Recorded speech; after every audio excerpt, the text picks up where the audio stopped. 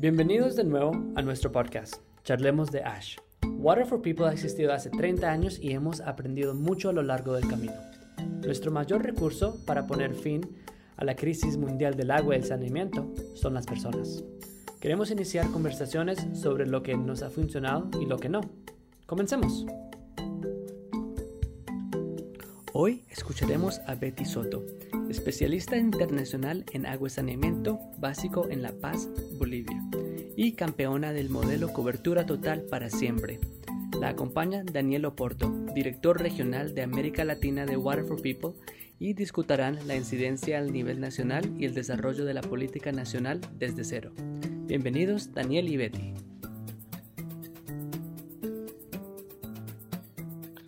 Buenas tardes, estimada Betty. Un gusto tenerte en este conversatorio. Quiero presentar, estimada audiencia, a la doctora Betty Soto, quien es una experta en temas de agua, saneamiento, higiene aquí en Bolivia, con una amplia experiencia sobre todo en la estructuración, en la asistencia técnica, en la formulación de políticas públicas en agua y saneamiento, tanto en áreas urbanas, periurbanas y también con mucho enfoque en el área rural. De mi parte, presentarme, mi nombre es Daniel Oporto, soy el director regional de Water for People Bolivia. Estoy basado aquí en La Paz, Bolivia. Y Betty, buenas tardes. Buenas tardes, Daniel. Mucho gusto de compartir contigo y gracias por la invitación. Un gusto. Betty, en este conversatorio me encantaría empezar con un tema en los cuales hemos venido trabajando bastante desde Water for People globalmente, de forma específica aquí en Bolivia, que tiene que ver un poco con los componentes que hacen que dentro del enfoque de objetivos del desarrollo sostenible y el objetivo del desarrollo sostenible número 6, que es el específico para agua y saneamiento, identifiquemos juntos cuáles son aquellos factores que permiten lograr cambios de política pública sostenibles y perdurables en el tiempo.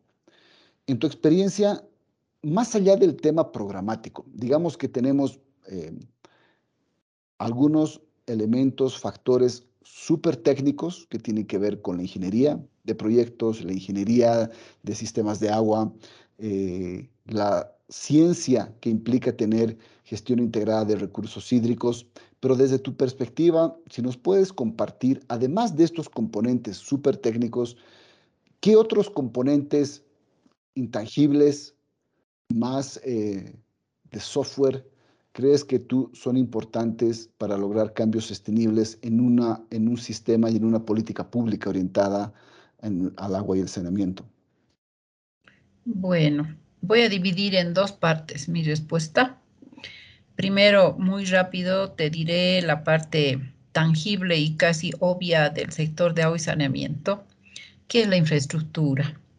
La obra, sea de agua, saneamiento, sea saneamiento público o domiciliar, pues la gente al observarlo pues es visible y cuando se le da la respuesta a su demanda estamos muy fácilmente observando la alegría y respondida a la necesidad de la gente.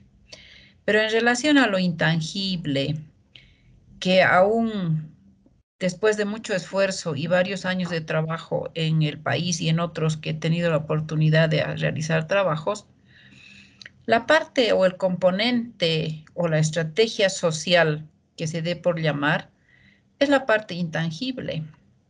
Y yo pienso que es la parte que más trabajo se realiza en algunos países como en Bolivia y que marcha paralelamente a la obra para poder complementar de una manera mucho más real y demostrar a las personas, a los posibles o potenciales y futuros beneficiarios o usuarios, de que vean que la infraestructura va por un camino, pero paralelamente va el componente social. Y ese social, ¿qué nos desarrolla con la perspectiva de que la gente asuma la responsabilidad por los servicios?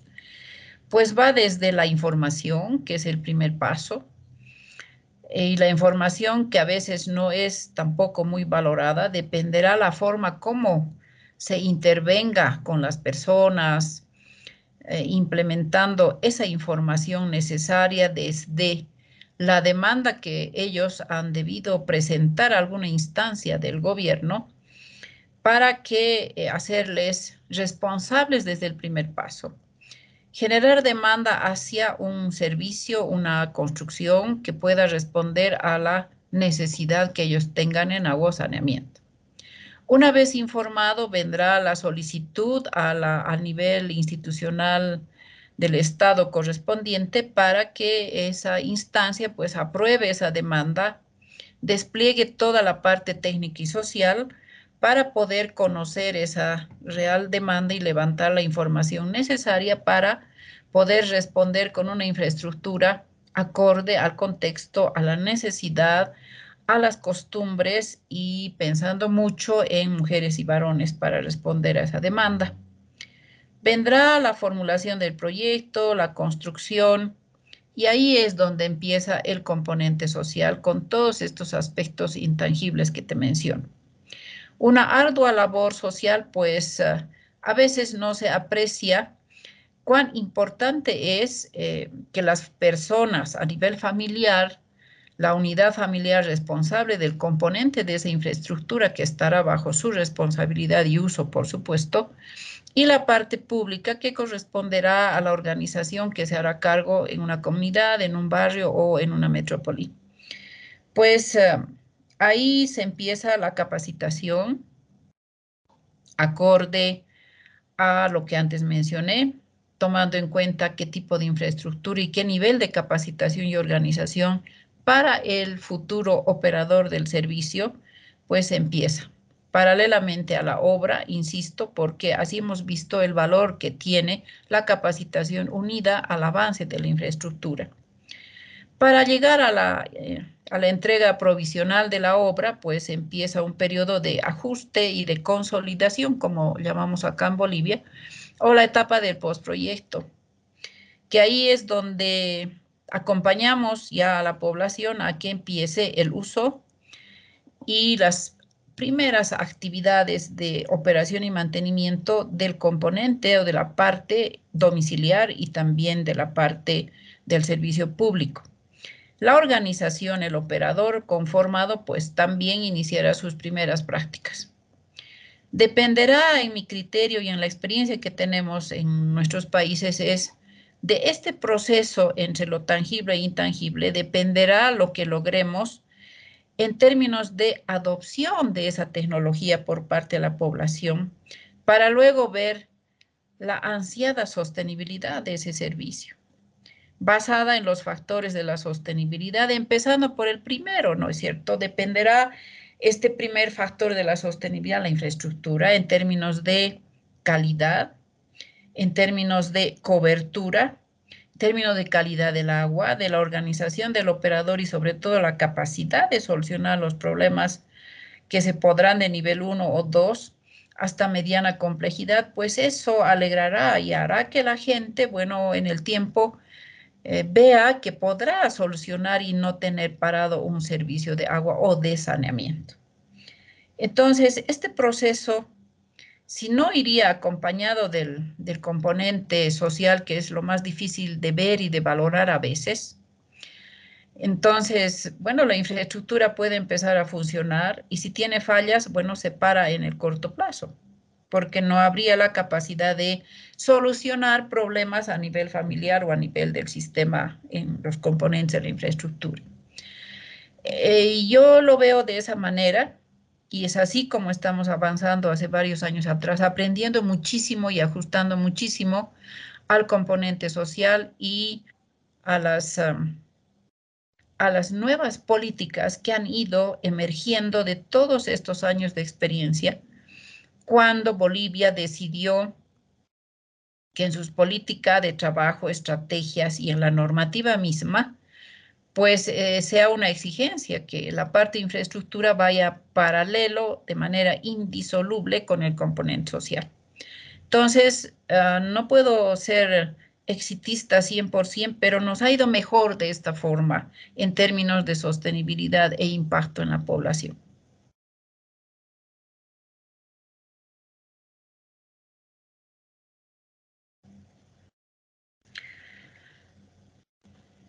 De acuerdo contigo, Betty, toda esta parte, indudablemente, como tú sabes, en el modelo de enfoque de trabajo de Water for People, dentro de la cobertura total, la parte de infraestructura que es muy necesaria en la parte que más toma tiempo es la construcción del para siempre. Y para hablarlo en términos generales, para todos los que nos escuchan, es la parte de construir el componente de sostenibilidad. La visión es que, especialmente en áreas rurales, familias, comunidades, escuelas, centros de salud, tengan acceso y nivel de servicio 24/7, de la misma forma que tenemos en las áreas urbanas, ¿no? Y lograr eso implica un gran trabajo, como tú lo decías, un gran trabajo. Probablemente la parte de la asistencia técnica en desarrollo comunitario, en fortalecimiento de capacidades, del operador del servicio, de la autoridad del servicio, es lo que más toma tiempo. Es lo que más toma tiempo. Y en este sentido, yo creo que en Bolivia hay interesantes avances, el que tú mencionabas, en el que en nuestro marco de políticas públicas se incluya ambos, tanto la parte de infraestructura como la parte del desarrollo comunitario, la parte social, llamémosla así. Y me gustaría preguntarte una cosa en este tema. ¿Tú crees que hay alguna política pública que todavía necesita ser mejorada, que necesita ser creada, que brinde elementos de mayor sostenibilidad? Y estoy pensando sobre todo en el área rural, ¿no? Alguna vez hemos conversado contigo el fortalecimiento explícito o la creación explícita, por ejemplo, solo por poner como ejemplo, de un mecanismo legal que forme parte del sector sobre el fortalecimiento, creación de direcciones municipales de saneamiento básico o unidades de saneamiento básico. Obviamente eso depende del tamaño del municipio, de la fortaleza financiera y las capacidades de cada municipio, ¿no? Sabemos, hay municipios en Bolivia con poblaciones rurales muy lejanas, cuyos municipios apenas tienen el alcalde, obviamente su consejo y un par de técnicos, ¿no?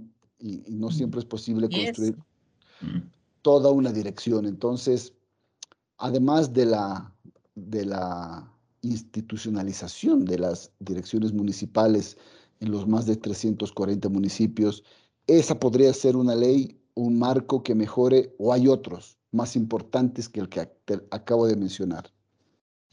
Mira, esa era la segunda parte a la que iba a ingresar.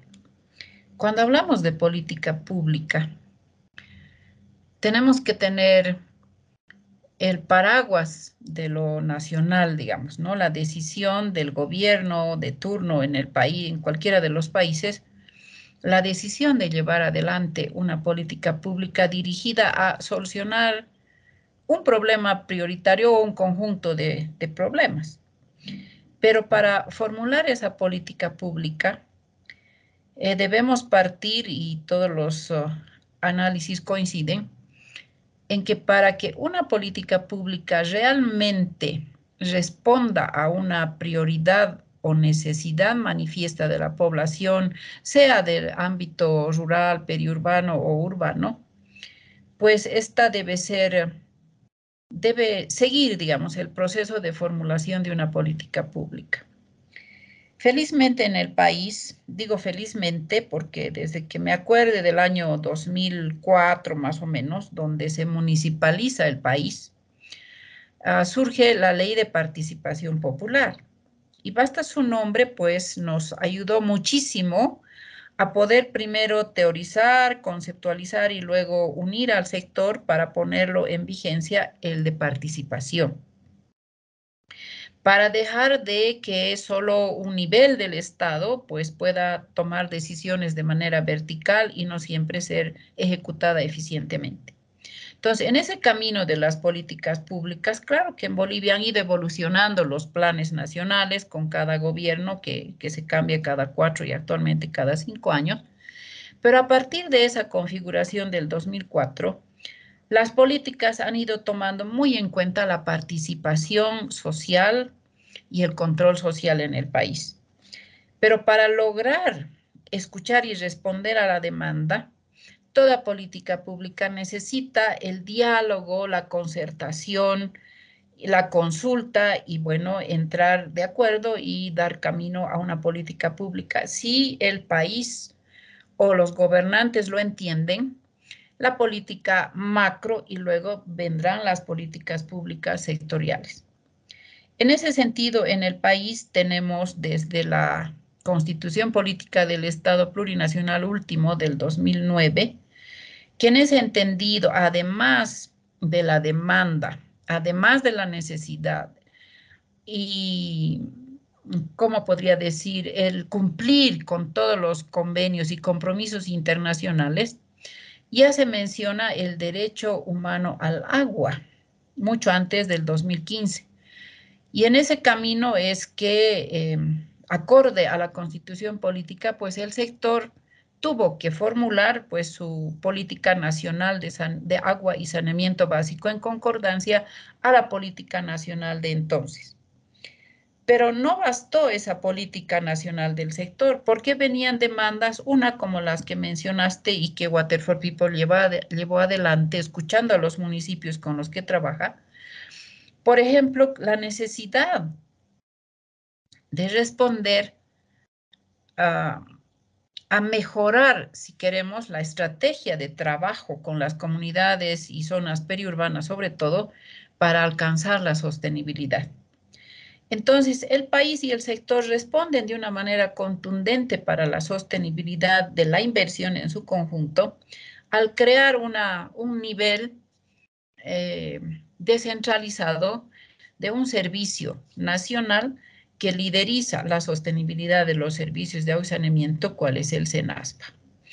A partir de entonces, tal vez fue más fácil que las demandas de normativa y de políticas, por supuesto, llegue hacia la autoridad sectorial, que es el Viceministerio de Agua y Saneamiento Básico, dependiente del Ministerio de Medio Ambiente y Agua. A partir del 2007, 2008, surgen varias políticas.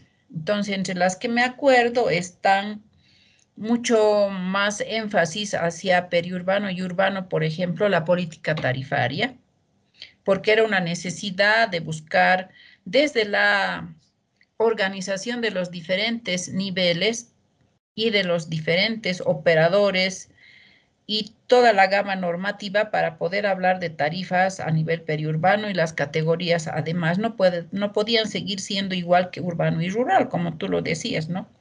Las comunidades rurales son más pequeñas, son dispersas, no tienen ingresos, podemos decir, continuos, ni son igual mes tras mes, etcétera. Entonces fue una de las primeras políticas que fue una solicitud de los grandes operadores de agua para poder llevar adelante de una mejor manera. Después de la política tarifaria, pues vino el cuidado de la calidad del agua y surgió una política de la calidad del agua dirigida a toda la población boliviana para que esa política nacional de calidad del agua pueda cubrir a todo lo que significa el poblador boliviano, a nivel familiar, a nivel industrial, etcétera, etcétera, para poder proteger la calidad del recurso hídrico, disminuir la contaminación y otras. Pero además de estas, hubieron otras, como la política, por ejemplo, la política de implementación del derecho humano al agua y saneamiento. Una revisión de las diferentes normativas sectoriales no enfatizaban sobre este derecho humano y mucho menos completaban todos los criterios que tienen. Me refiero a sostenibilidad, a equidad, a igualdad, transparencia, ¿no es cierto? Entonces surge esa necesidad en el sector. También Water for People participó, se realizó una canasta de donantes y se pudo llevar adelante esta política de implementación, sobre todo dirigidas a nivel de los gobiernos municipales para que ellos podrían tener una directriz que pueda llevar adelante ciertas acciones para cumplir con este derecho humano a agua y saneamiento. Y lo que tú mencionabas, fue transcurriendo el tiempo, la municipalización en el país se consolida y se divide por categorías los municipios. Tenemos municipios muy pequeños, que es la categoría A, con población menor a 2.000 habitantes, y los municipios intermedios o pequeños con población menores a 10.000. Entonces, la gran preocupación, y hoy en día, pese a todos los esfuerzos, seguimos pensando en la sostenibilidad y la cobertura universal. Entonces surgió la demanda y Water for People dijo, con la experiencia y todo el avance que tenía a nivel municipal, pues apoyó al viceministerio financieramente y gestionó todo el proceso de formulación de la política que lleva varios meses. Y meses porque es un proceso ya definido en el sector, un flujograma, el cómo llegar a la formulación de una política que pueda ser adoptada fácilmente porque tiene un proceso complejo de concertación, revisión, etc. Entonces se formula la política para la creación de una instancia sectorial en los gobiernos autónomos municipales para las categorías A y B. Para esos municipios pequeños, con pocos recursos económicos o con diversidad de modelos de gestión, o sea, diversidad de operadores. Hay cooperativa de servicios, cooperativa múltiple de servicios que han unido otro tipo de servicios básicos. Hay los comités de agua potable y saneamiento, que son los predominantes en el país en áreas rurales, pero también hay en áreas periurbanas. Y hay otro tipo de modelos de gestión, la asociación de comités, por ejemplo, la asociación de usuarios, las organizaciones territoriales de base en periurbano. Y esta gama hace que se necesite, que debería haber una cartera en los operadores, una cartera en una cooperativa, por ejemplo, que se ocupe de que se cumpla la normativa sectorial para que pueda hablarse específicamente de las necesidades sectoriales.